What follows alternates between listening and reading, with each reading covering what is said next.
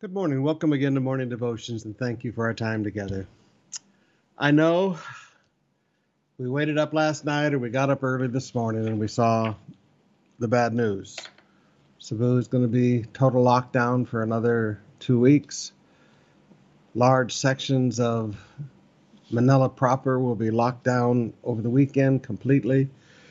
We're still under general quarantine in the rest of the National Capital Region. And I know that when you get up this morning, you don't want to hear that. I mean, you just wonder, will this thing ever end? I think you're beginning to understand the plague that sticks from Deuteronomy chapter 28. When this began, I told you this was going to be a marathon, not a sprint. But God is with us, and it will be well with us. We will come to the end of this thing, and it will be well with us. Psalms chapter 91, beginning with verse 1. Please allow me to read it to you today. I love the kids, but sometimes I just want to read this to you. He who dwells in the shelter of the Most High will abide in the shadow of the Almighty. I will say to the Lord. Now that's what you need to be saying today. In spite of what your heart feels like, I will say to the Lord, my refuge and my fortress, my God in whom I trust. For he will deliver you from the snare of the fowler and from the deadly pestilence. He will cover you with his pinions, and under his wings you will find refuge. His faithfulness is a shield and a buckler. You will not fear the terror of the night, nor the arrow that flies by day, nor the pestilence that stalks in the darkness, nor the destruction that wastes at noonday. 1,000 may fall at your side and 10,000 at your right hand, but it will not come near you. You will only look with your eyes and see the recompense of the wicked. Because you have made the Lord your dwelling place, the Most High, who is my refuge, no evil shall be allowed to befall you, no plague come near your tent. For he will command his angels concerning you to guard you in all your ways. On their hands they will bear you up, lest you strike your foot against a stone. You will tread on lion and adder, the young lion and the serpent you will trample underfoot. Because he holds fast to me in love, I will deliver him. I will protect him. Are you holding fast to God in love? Clinging with all of your heart and love to him? Then he promises, I will deliver him. I will protect him because he knows my name. When he calls to me, I will answer him. I will be with him in trouble. I will rescue him and honor him. With long life, I will satisfy him and show him my salvation. This is going to pass, and it will be well with you. Brothers and sisters, this is going to pass, and it will be well with you. Many of you living in the downtown area, you're going, oh my goodness, Saturday and Sunday, I can't even go to Fortress 91. Yeah, they're locking everybody in their houses. Large numbers of barangay downtown, Saturday and Sunday. Cebu, bless their hearts. Brothers and sisters, I know it's discouraging. And the longer it lasts and the more we keep getting delays, the more discouragement sets in. Now tonight, and probably for the rest of the week, I'm going to interrupt our series in 1 Corinthians. It's kind of our review series, getting ready for the reopening of services. But that's kind of pointless right now. We've got another 2 weeks. So what I'm going to do starting tonight is begin to come live, just like we did in the first, 6 or 7 weeks of all of this. Sister Bev and I will sit here every night with you, and I'm going to start on a little series on overcoming discouragement. You cannot just let discouragement stay in your soul. So you tell everybody, join us tonight at 7 o'clock. You get on the phone, you text your friends, you gather the family together around the TV set like we did in the early days. You get home, we come straight home from work tonight because many of you are already back at work. And we're going to gather around the scriptures together. How do we overcome discouragement? How do we live an encouraged life? All right, let's go to worship.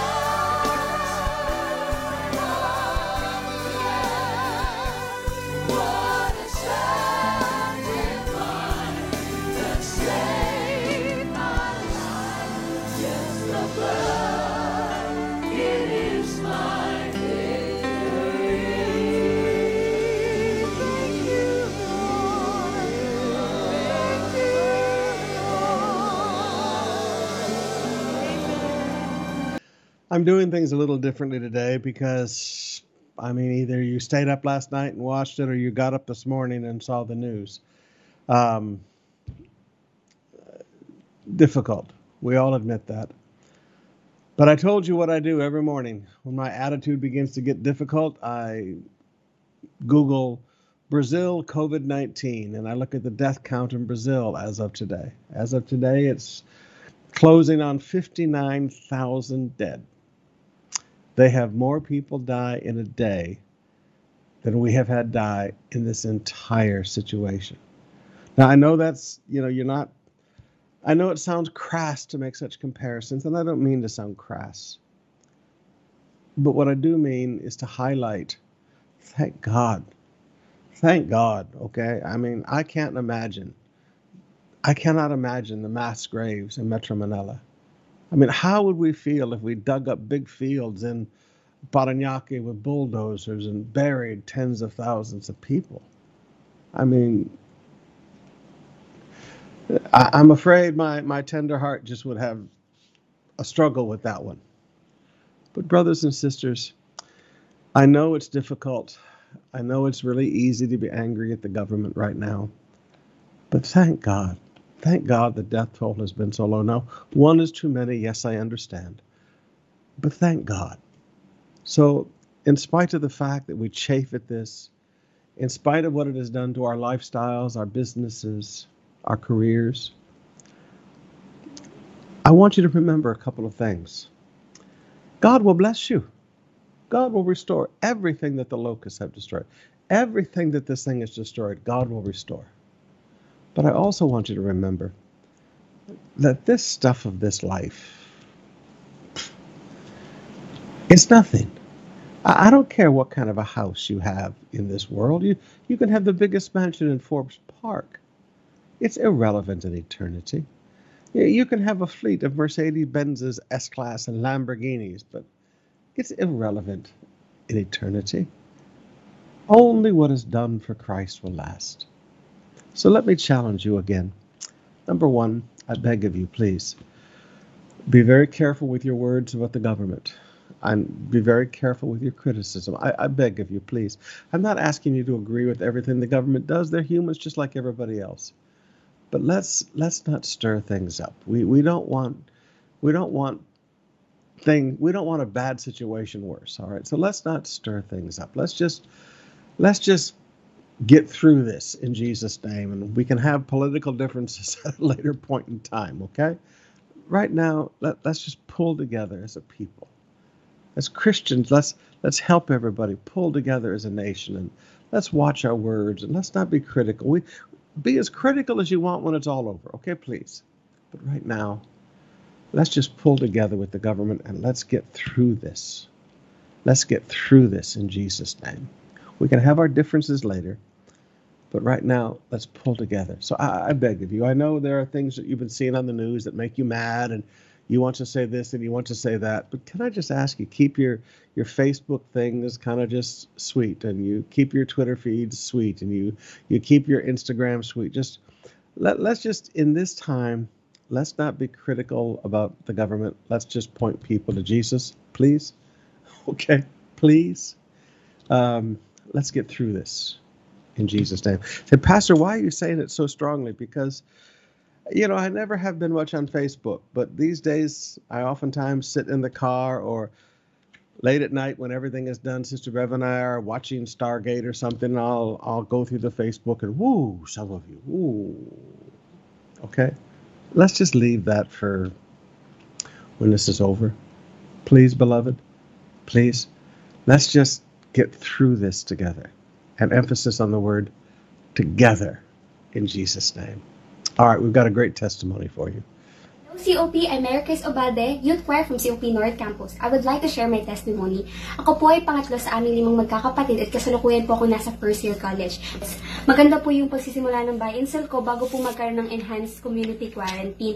Almost everyday po ako nakakabenta ng cellphone, mga 1 hanggang 3 kada araw. Pero pagpasok po ng ECQ, naging limitado yung mga transaction ko dahil sa pagbabawal na lumabas ng walang importanteng ginagawa.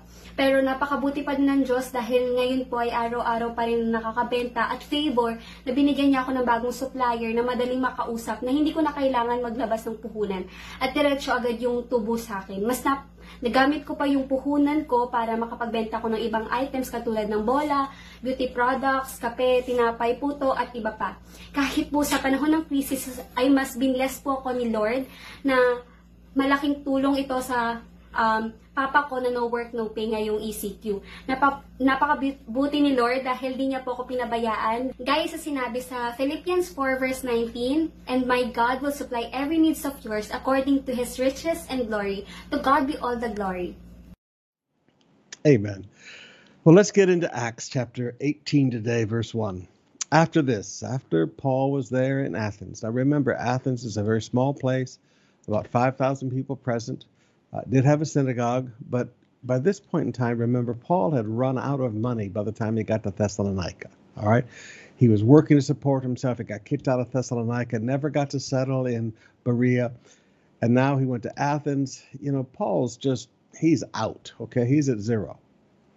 So when Paul says, "I know how to abound and I know how to have nothing," Paul literally understood that.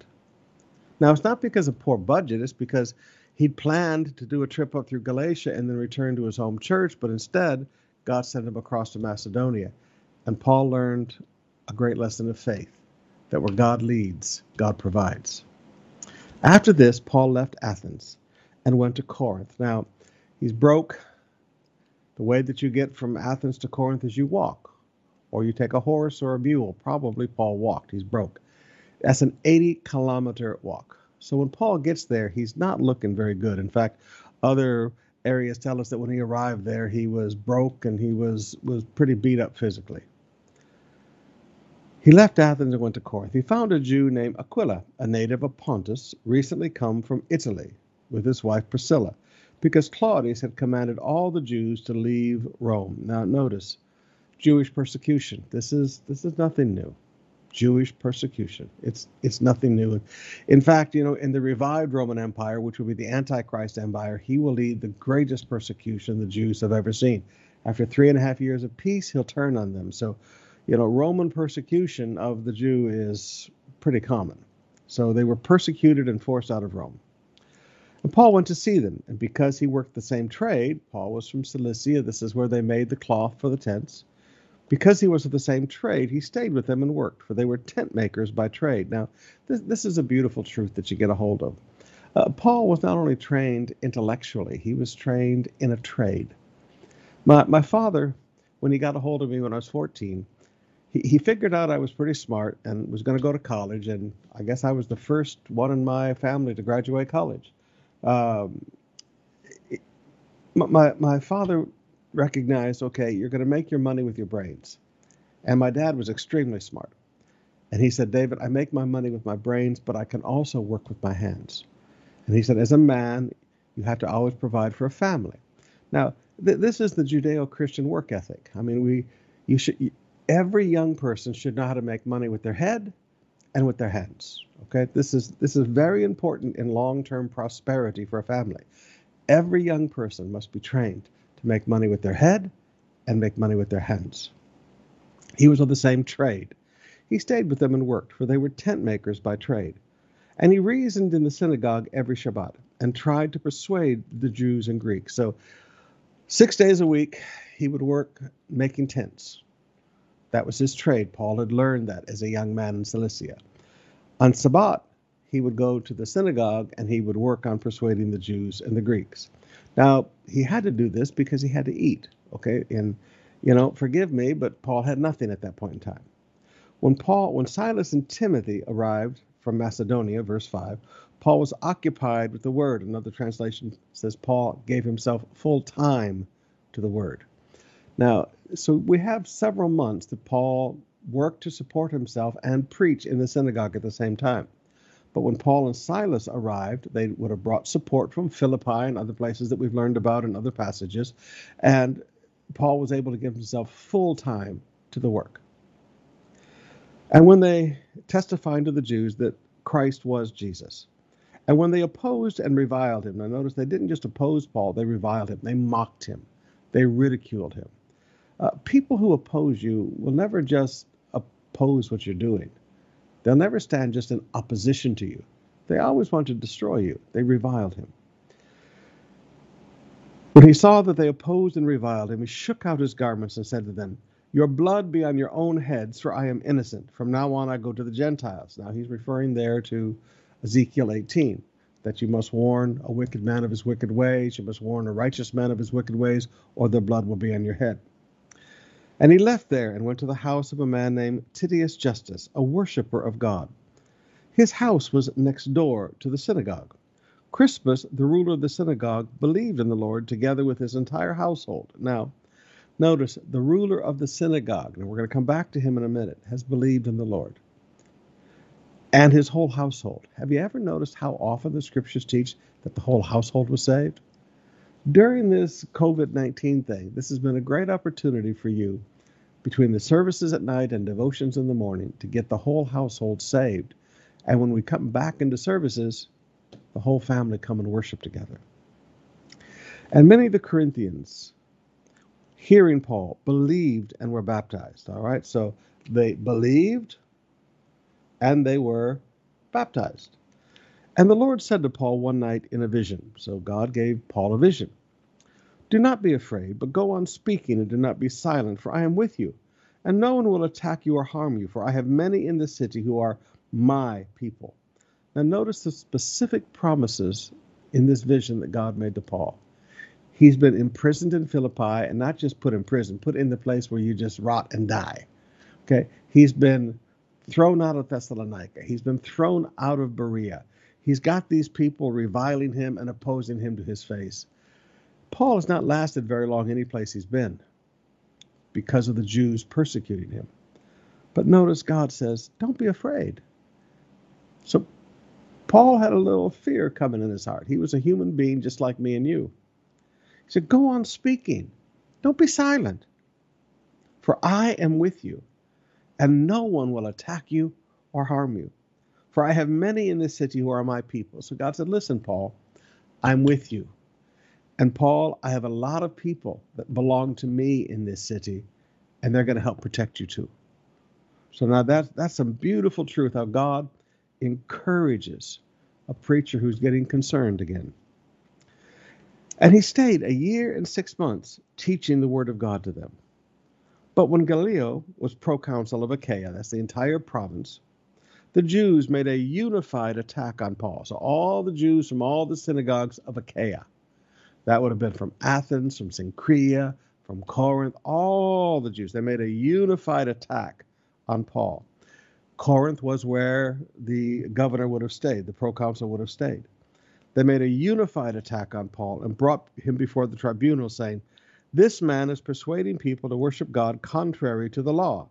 But when Paul was about to open his mouth, Gallio said to the Jews, if it were a matter of wrongdoing or of a vicious crime, O Jews, I would have reason to accept your complaint. But since it is a matter of questions about words and names and your own law, see to it yourself. I refuse to be the judge of these things.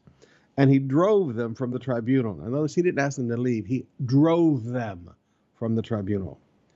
And they all seized Sosthenes, the ruler of the synagogue, and beat him in front of the tribunal. But Gallio paid no attention to any of this. Now, there's several things I want you to see here. Notice Crispus is no longer the ruler of the synagogue.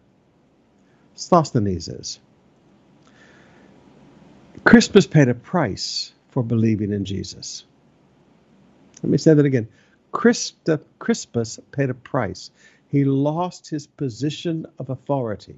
He lost his status in the community. To be the ruler of the synagogue was about the highest status you could have in a Jewish community. He lost his position. He lost his status in the Jewish community. He lost everything to follow Jesus. Now sometimes you, forgive me, you and I, we're too worried about what people think of us. We're too worried about if people find out that we're a devout Christian, that, we won't get our promotion or this or that or the other. You know what? Straight up. If you're going to really follow Jesus, you're going to pay a price. I'm sorry. You're going to pay a price. Crispus paid a price. Now, Sosthenes also learned a lesson. Sosthenes learned that when you're the leader and you can't get done what people want, they take it out on you.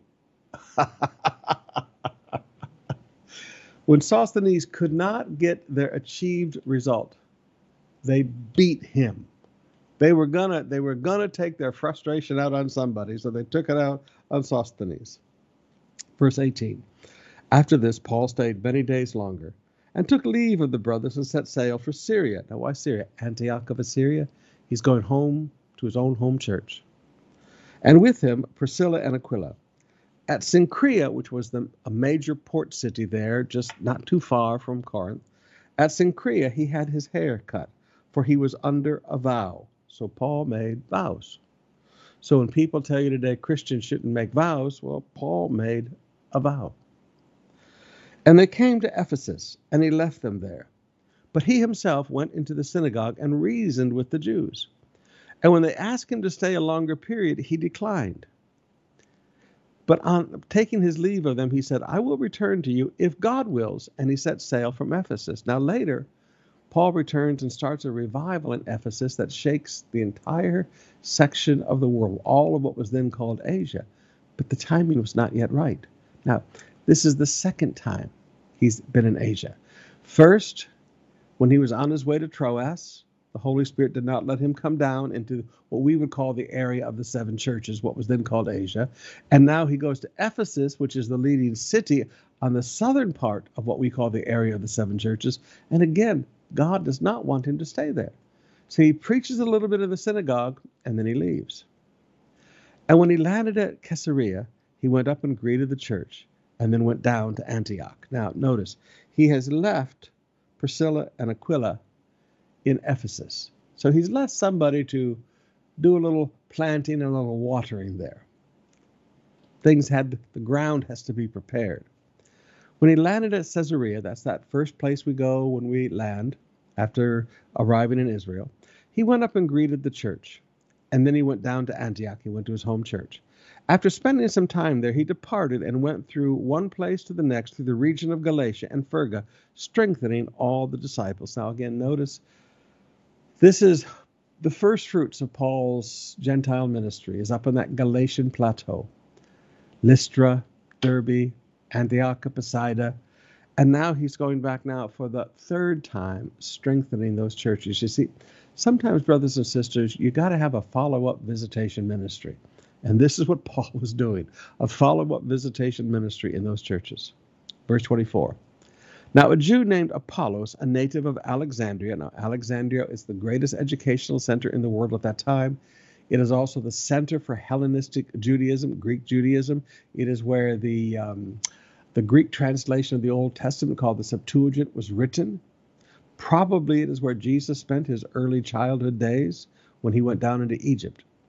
Now, a Jew named Apollos, a native of Alexandria, named after Alexander the Great, came to Ephesus. He was an eloquent man, competent in the scriptures. Now, when we talk about scriptures here, remember, we're talking about the Old Testament. So you're going to see the scriptures here mentioned several times. Remember, this is the Old Testament. So when people tell you today, don't preach anything in the Old Testament, what do you think they preached in Paul's day? They didn't have the book of Acts. They didn't have, the letters of the Apostle Paul. Competent in the scriptures. He had been instructed in the way of the Lord, and being fervent in spirit, he spoke and taught accurately the things concerning Jesus, though he knew only the baptism of John. He began to speak boldly in the synagogue, but when Priscilla and Aquila heard him, they took him and explained to him the way of God more accurately. In other words, they taught him the rest of it, all right? And when he wished to cross to Achaia, the brothers, that's the Achaia province, that's Athens, Cenchrea, Corinth. And when he wished to cross to Achaia, the brothers encouraged him and wrote to the disciples to welcome him. When he arrived, he greatly helped those who through grace had believed. So notice, how do people have faith for salvation? By grace. And he greatly helped them, for he powerfully refuted the Jews in public, showing by the scriptures that Christ was Jesus. Now, at this point, Apollos is the perfect guy to enter into Corinth. The Jews had gone after Paul with everything they've got. And now, Paul's not such an eloquent man. He has incredible knowledge, but he's not the most eloquent debater. In Corinth, remember, they are the philosophers, they are the debaters and the speakers. So God sends in a man who is very competent in the scriptures, and he comes in and eloquently refutes all of the Jewish opposition to Jesus as the Messiah. So God knows exactly what he's doing. But again, he powerfully refuted the Jews in public, showing by the scriptures, not by his experience, by the scriptures, by what we call today the Old Testament, that Christ was Jesus. Now, I said it once, let me say it again. There are many churches today, there are many Christian leaders today that tell you the Old Testament is irrelevant, you don't need to read it, don't bother with it. But when you study the New Testament, you see that they're always teaching what we call today the Old Testament. So maybe we should be a little bit more careful about reading exactly what the Bible says and not listening to sloganized Christianity. All right, let's open up our hearts and spend some more time in worship.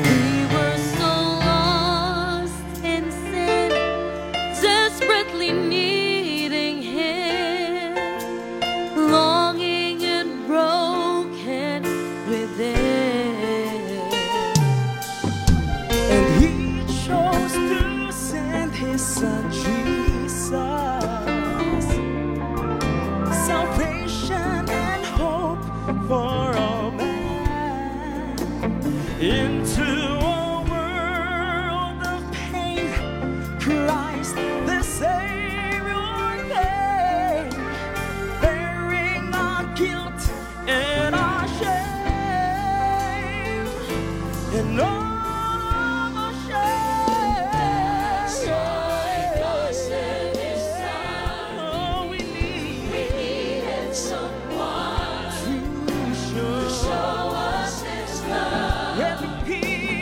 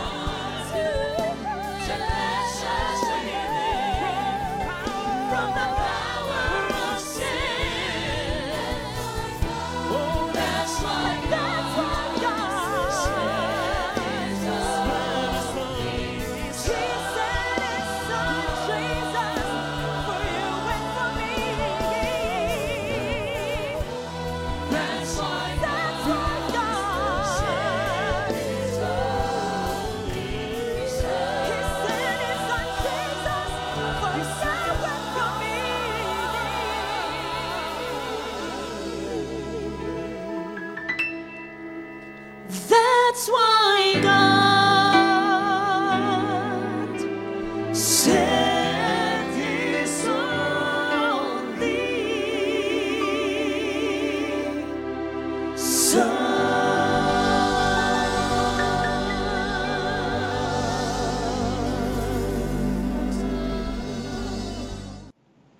First Chronicles, chapter 13, beginning with verse 1. David consulted with the commanders of thousands and of hundreds and with every leader. All right, just park the bus right there for a minute. Right in the margin of your Bible, good leadership consults with leadership. Not everybody's right all the time. And even if an idea is from God, it came through you, so it's not as perfect as when it started out at the throne of God. David consulted. This great warrior king, this man's man, consulted with the commanders of thousands, the commanders with hundreds, and with every leader. Now, again, you can't just consult with the highest ranks. If you really want to get the temperature of something, you've got to go all the way down through the levels of leadership. That's how you get a good, accurate reading, okay? Not just the top level, go all the way down with every leader. Verse 2. And David said to all the assembly of Israel, if it seems good to you, and from the Lord our God, let us send abroad to our brothers who remain in all the lands of Israel, as well as to the priests and the Levites in the cities that have pasture lands, that they may be gathered to us. Then let us bring again the ark of our God to us, for we did not seek it all the days of King Saul. So ever since the Philistines took it down and brought it into the temple of Dagon, and Dagon fell on its face, and all these people got those hemorrhoids and things like that, and they had invasions of rats and hemorrhoids. Ever since that time, the people of Israel had not sought the presence of God. The Ark of the Covenant just sat in storage. Now, can you imagine that? Remember, the Ark is from where God spoke to people. It's where the presence of God dwelled, and they just stuck it in storage for all those years. All the assembly agreed to do so, for the thing was right in the eyes of all the people. So David assembled all Israel from the Nile of Egypt to Leboth Hamath to bring the ark of God from Kiriath Jearim. Now, where is Kiriath Jearim? It's about 8 kilometers down the mountain from Jerusalem. It's maybe one of the last places to be excavated among the ancient areas. In fact, I think excavation only started there in around 2016, 2017. You can tell I monitor these things.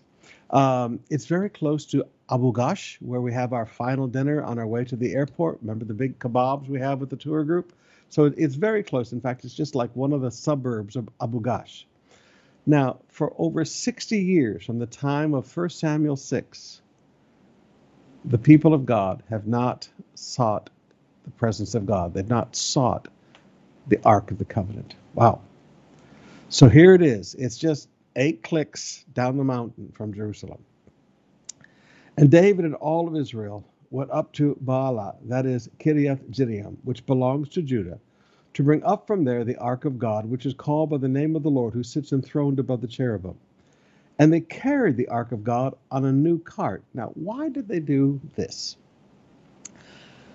Well, they would have asked, how did it arrive here? It arrived on a new cart. Remember?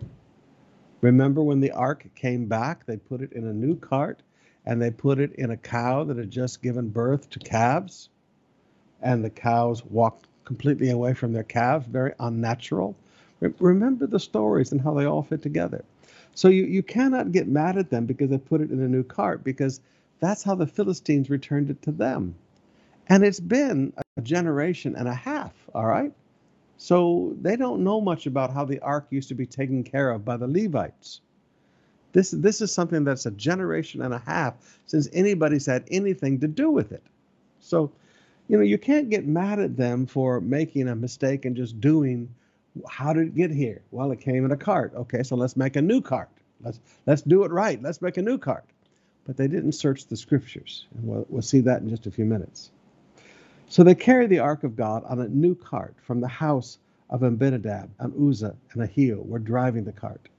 And David and all of Israel were rejoicing before God with all their might, with songs and lyres and harps and tambourines and cymbals and trumpets. I like that. David loved to lead worship. David loved music.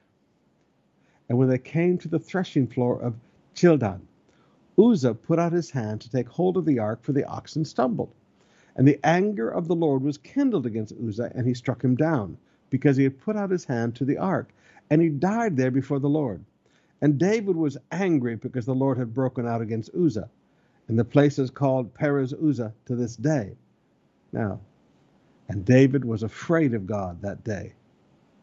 Now, I want you to notice, how often do you and I do something in complete violation of Scripture? And then when we see the consequences of that complete violation of Scripture, we get mad at God and we get afraid of God. See, David was just like us.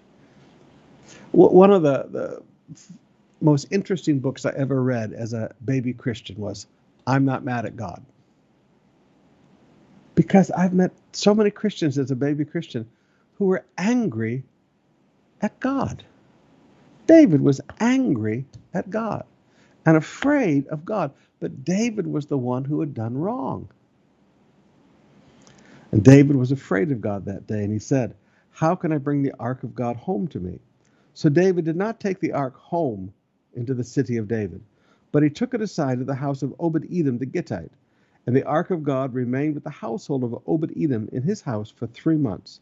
And the Lord blessed the house of Obed-Edom and all that he had. Remember, the ark is the presence of God. The presence brings blessing. Chapter 14, verse 1. And Hiram, king of Tyre, sent messengers to David and cedar trees and also masons and carpenters to build a house for him. And David knew that the Lord had established him as king over Israel, and that his kingdom was highly exalted for the sake of his people Israel. Now again, notice David's heart. The reason I am established as king and the reason that I'm successful is for the sake of the people Israel. See, that's something every leader has to get in his heart. The reason I am successful as a pastor is not for the sake of my name, but for the sake of the people. God will make a leader successful for the sake of the people. Not leaders, you got to get that in your heart. He will make you successful as a Connect Group leader for the sake of your Connect Group. See, it's not about you. It's not about building your name. It's about God's love for his people. And David took more wives in Jerusalem, and David fathered more sons and daughters. Remember, we learned earlier that there was quite a rivalry between these two different groups of David's sons. And David fathered more sons and daughters. These were the names of the children born to him in Jerusalem: Shammua, Shobab, Nathan, Solomon, Ibhar, Elshua, Elphelet, Nogra, Nepheg, Japhia, Elishama, Beelida, and Eliphelet. When the Philistines heard that David had been anointed king over Israel, all the Philistines went up to search for David. They want to kill this guy. But David heard of it and went out against him. Now, here's the character of King David. He always ran to the battle. See, one of the things you learn in life is when you run from bullies, you lose, and you keep running. David was never a man who ran from the battle. David was a man who ran to the battle. Just like he ran at Goliath, he runs to these guys. David heard of it and went out against them. He didn't wait for them to come to him. He went to them. You want to fight? Bring it on. Now the Philistines had come and made a raid in the valley of Rephaim. And David inquired of God, shall I go up against the Philistines? Will you give them into my hand? And the Lord said to him, go up, and I will give them into your hand. And he went up to Baal Perazim, and David struck them down there. And David said, God has broken through my enemies by my hand like a bursting flood. Therefore the name of that place is called Baal Perazim. And they left many gods there. And David gave command, and they were burned. Now notice, other nations, when the idols were left behind, they took them and took them to the house of their God. This is one of those little devil's traps, all right? David could have taken their gods and taken them to the temple, and that's what the culture was. But no, David burned them. These were demon idols. And the Philistines yet again made a raid in the valley. And when David again inquired of God, God said to him, "You shall not go up after them. Go around and come up against them opposite the balsam trees. And when you hear the sound of marching in the tops of the balsam trees, then go out to battle. For God has gone out before you to strike down the army of the Philistines." And David did as God commanded him, and they struck down the Philistine army from Gibeon to Gezer. And the fame of David went into all the lands, and the Lord brought the fear of him on all nations. Now notice, God not only gives you the victory, God shows him how to have the victory. God will show you strategy. Now some of you businessmen, please forgive me. I know times are very, very difficult right now, but God will show you strategy. There are businessmen right now that are going around destroying other businessmen because it's a good time to take market share. But God will show you strategy. Please hear my heart today. You need to spend more time in prayer. You need to spend more time in prayer and not just ask God what to do, but ask God how to do it. Chapter 15, verse 1. David built houses for himself in the city of David, and he prepared a place for the ark of God and pitched a tent for it. Just like the old tent. Then David said, "No one but the Levites must carry the ark of God, for the Lord has chosen them to carry the ark of the Lord and to minister to him forever." Ah, David, so you figured this out now. David's not stupid, everybody. And David assembled all Israel at Jerusalem to bring up the ark of the Lord to its place, which he had prepared for it. And David gathered together the sons of Aaron and the Levites, of the sons of Kohath, Uriel the chief with 120 of his brothers, of the sons of Merari, Asaiah the chief with 220 of his brothers, the sons of Gershom, Joel the chief with 130 of his brothers, and of the sons of Elphan, Shemaiah the chief with 200 of his brothers, of the sons of Hebron, Eliel the chief with 80 of his brothers, of the sons of Uziel, Abinadab the chief with 112 of his brothers. Then David summoned the priests, Zadok and Abiathar, and the Levites, Uriel, Ashiah, Joel, Shemaiah, Eliel, and Abinadab, and said to them, "You are the heads of the fathers' houses of the Levites. Consecrate yourselves and your brothers, so that you may bring up the ark of the Lord, the God of Israel, to the place that I have prepared for it. Because you did not carry it the first time, the Lord our God broke out against us, because we did not seek him according to the rule." Now, you got to get a hold of this one. David learned a lesson. You seek God according to the rules.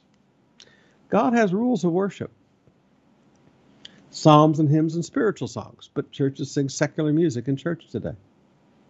Now, I need you to understand. You seek him according to the rule.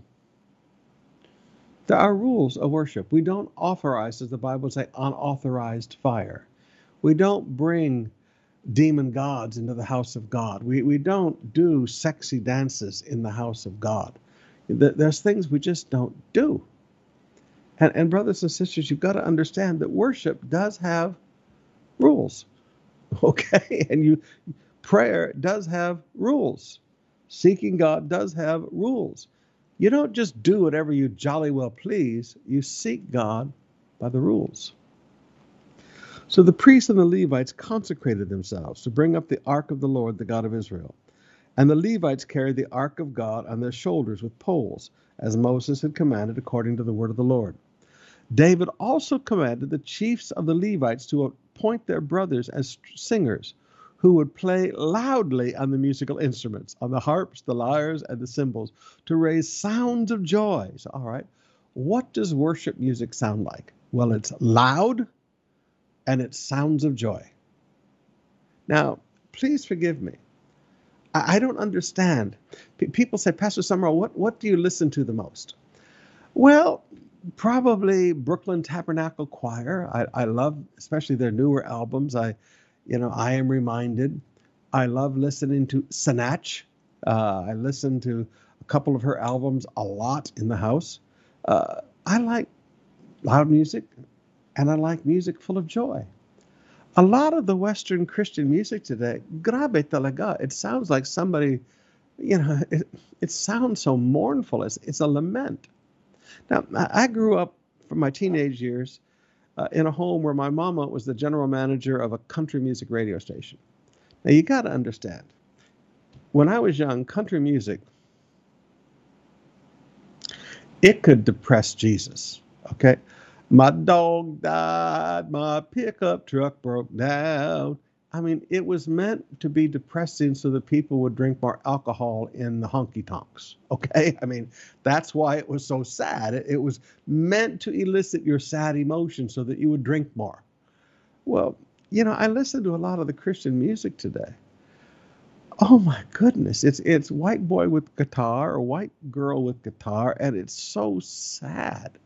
The words may sound good, but if you take the words by themselves, the words look great, but the emotion is sad.